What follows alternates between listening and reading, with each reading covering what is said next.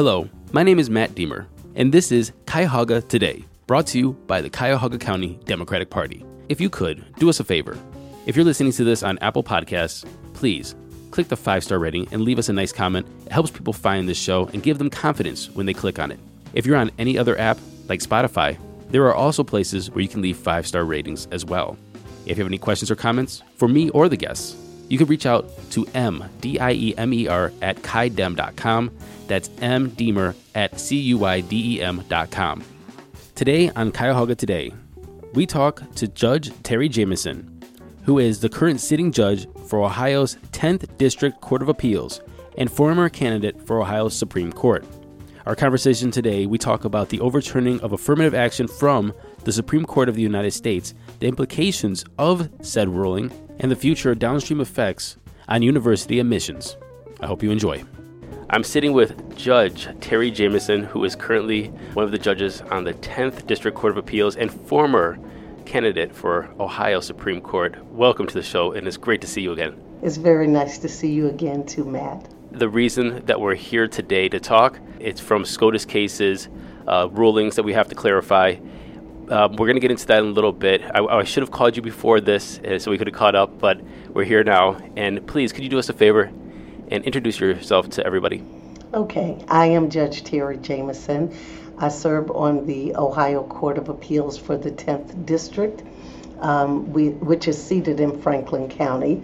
I'm one of 8 judges, originally hailed from West Virginia, moved to Ohio in the mid-'80s. I've been a professional for a number of years.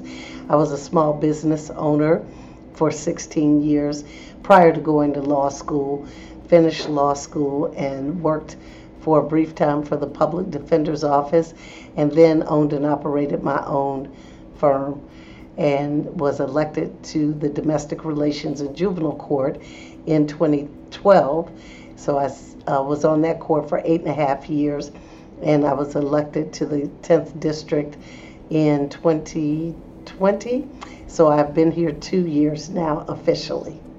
Let's get straight into our topic today, affirmative action. I mean, before we even go any further, we needed to define affirmative action. Could you do that for us? Well, affirmative action was originated in the context of resources or employment, and it's a practice or a policy of favoring individuals belonging to groups regarded as disadvantaged or subject to discrimination. The affirmative action order was given by President John F. Kennedy in 1961. By executive order, he established affirmative action, and the term was first used in context of employment or applications for employment for government. And after that, it started to, you said it was used for government employment and government entities, and then the SCOTUS ruling was talking about affirmative action in schools. Do you know the transition from government entities to, say, schools or even the job market?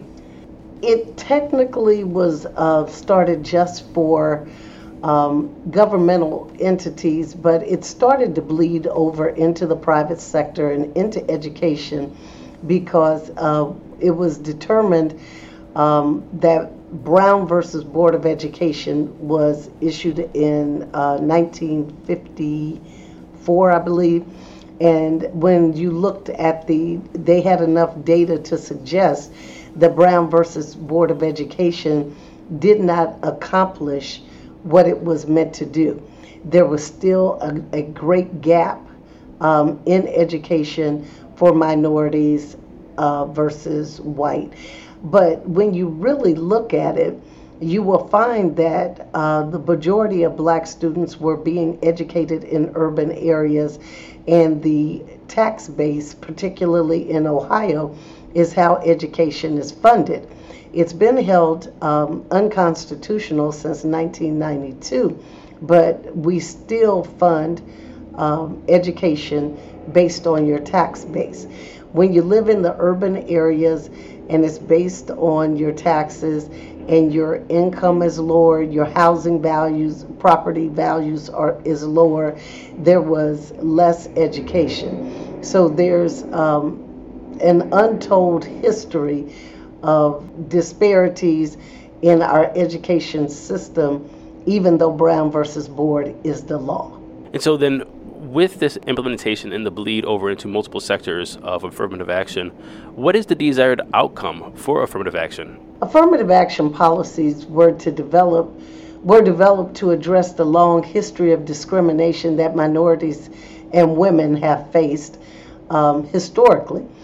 And it emerged because there were non-discrimination policies that were put in place, but it still appeared that when you looked at the numbers of minorities that were hired or given the opportunities to enter into education, we found statistically that the numbers were not bearing out for the number of people that were actually applying for jobs or applying for admission into higher education. So that debate over the non-discrimination policies that we had in place, they were not being affirmatively implemented. So when affirmative action became an executive order, they also had to consider race, creed, color, or national origin, and if like qualifications, then they might give preference to the one based on race or creed, and later it became based on sex as well, because women were entering the workforce at a greater number and they were being discriminated against. So being a woman gave you an edge in that application as well. All right, I think we've set up the foundation pretty well. Can we go into the SCOTUS ruling and the overturning of affirmative action within the education system? Well, what it said was that race would no longer be considered, and the argument was an equal protection clause argument. The 14th Amendment is our equal protection clause. So the 14th Amendment says that when you are equally in the same group, that you cannot make disparities within that group. So it's an equal protection or argument that all persons born and naturalized in the U.S. Would not have any law which abridges any privileges or immunities of those citizens, and you will not deprive any person of life, liberty, property without due process of law.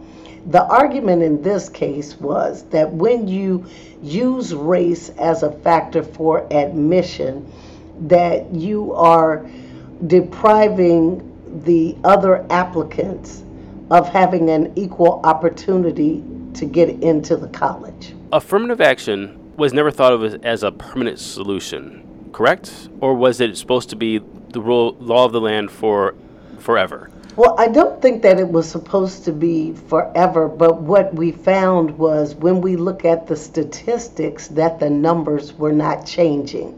So up until this point, we had no reason to change affirmative action.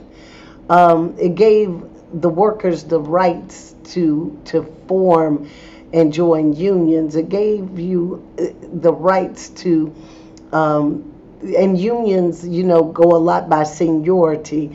So these equal protection arguments are behind the history of affirmative action, because minorities were not being admitted to the schools at the same rate as the majority population. Okay, so just to clarify, you're saying that it was too soon to make this ruling, that the things that affirmative action and I can't give an actual opinion. I can only tell you what happened. Understood. Because once affirmative action became the law, black enrollment increased at Harvard. And as early as in 1969. So you began to see that African Americans were now being given the opportunities to be in Ivy League schools. And the scope and the meaning of affirmative action has changed because the scope is no longer just for government employment. It's for universities. It's for private employers. And so it begins to look at admissions into various programs, whether you get equal protection in communities. When you look at our history of the country as a whole, minorities were redlined out of property ownership in certain areas. Minorities were discriminated against when it came to admission into universities, discriminated against when it came to employment opportunities, whether that was to be hired or for advancement within the company. So when you look at it as a whole, we had the Me Too movement. You have all of the different movements that have had their birth from affirmative action and equal protection to make sure that you are not excluded from that opportunity. So the majority was ready to throw out all of the programs, but the data is still significant to show that the enrollment for minorities and women is lower. Now, women are starting to make more strides, but there's a disparity even between black women and Caucasian women and Latina women. So you have disparities even in there. We still have a disparity in wages. It takes black women till April to earn the same percentage of income as a white man earns in the prior year. And it takes till August for Latina women to reach equal pay day. So we have these disparities that are still very evident. The statistics bear it out, and you can see it. So to overturn affirmative action and to not give equal protection and protect those minority classifications is the choice that the U.S. Supreme Court majority ruling makes. How do you think this is going to affect the different industries moving forward? Well, I think the issue that we need to look at as a whole, when you look at education, girls and women are underrepresented in STEM education. Girls and women are underrepresented in the corporate arena as being the CEO of a Fortune 500 company. Girls and women are, and race plays a part in that. And girls have outpaced boys in school, normally earning higher grades and applying to college in larger numbers. This education gender gap is growing over the past few decades, and there's a lower percentage of men that are graduates from university. I think it's about 40%.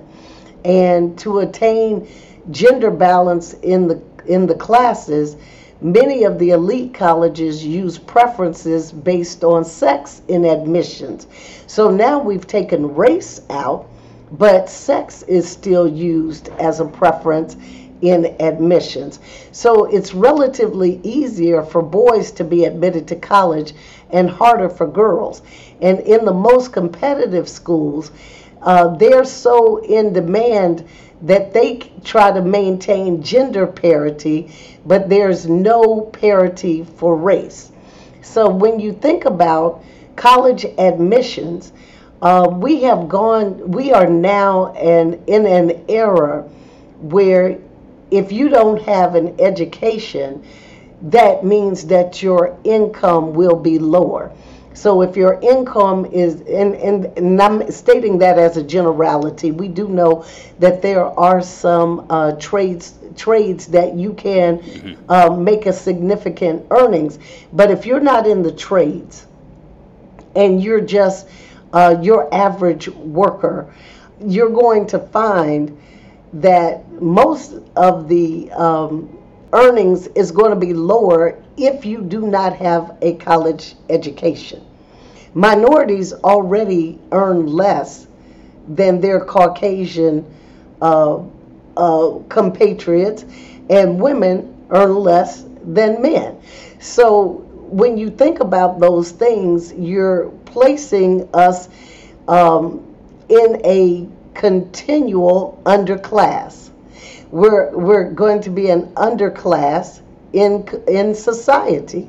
So it's very important that we get some balance where if our education is the same, that you give that extra tipping point in favor of someone that's a minority getting that education, because they're going to excel and accelerate beyond us and have a higher earning potential, which continues to leave minorities in an underclass. Last question for you, Judge. I want to say thank you very much again for being here. But last question is, if you are someone who disagrees with this ruling from the Supreme Court, legally and from an advocacy point of view, to make a change back to a way to have more equality across the board when it comes to admissions and wages and opportunities and so forth, what would you suggest somebody do? Well, actually, there is another case before the Supreme Court currently that's challenging Harvard's legacy admissions policy. The legacy admissions policy allows those that their family members have attended to get a preference. It allows those whose family members may have been endowers of the university to get a premise, to get a preference. So there is a case right now that's challenging the legacy admissions policy because it bans the express accounting of race while permitting consideration for a far less worthy trait of how much money did you give or did your family attend. So Right. And let me just say this. Affirmative action has always been real, because if your family had the money to pay and endow for scholarships, if your family had the money to build buildings and have their name placed on it on a university campus, you're more likely to get a preference in admissions for those. And we did just see where we had some high-profile individuals that actually circumvented the admissions process and got their children admitted into these colleges and were prosecuted for their efforts. So affirmative action still exists. It's just not going to be based on race. Now there's some food for thought to end on. Judge Jamison, I want to say thank you very much for taking time out of your busy day to come on and talk to us about this. I hope to talk to you again very soon. Well, thank you, Matt, for the opportunity. Thank you for listening to the Cuyahoga County Democratic Party's podcast, Cuyahoga Today. Tune in next week for our latest show and find out all of the latest information that's happening right here in your community.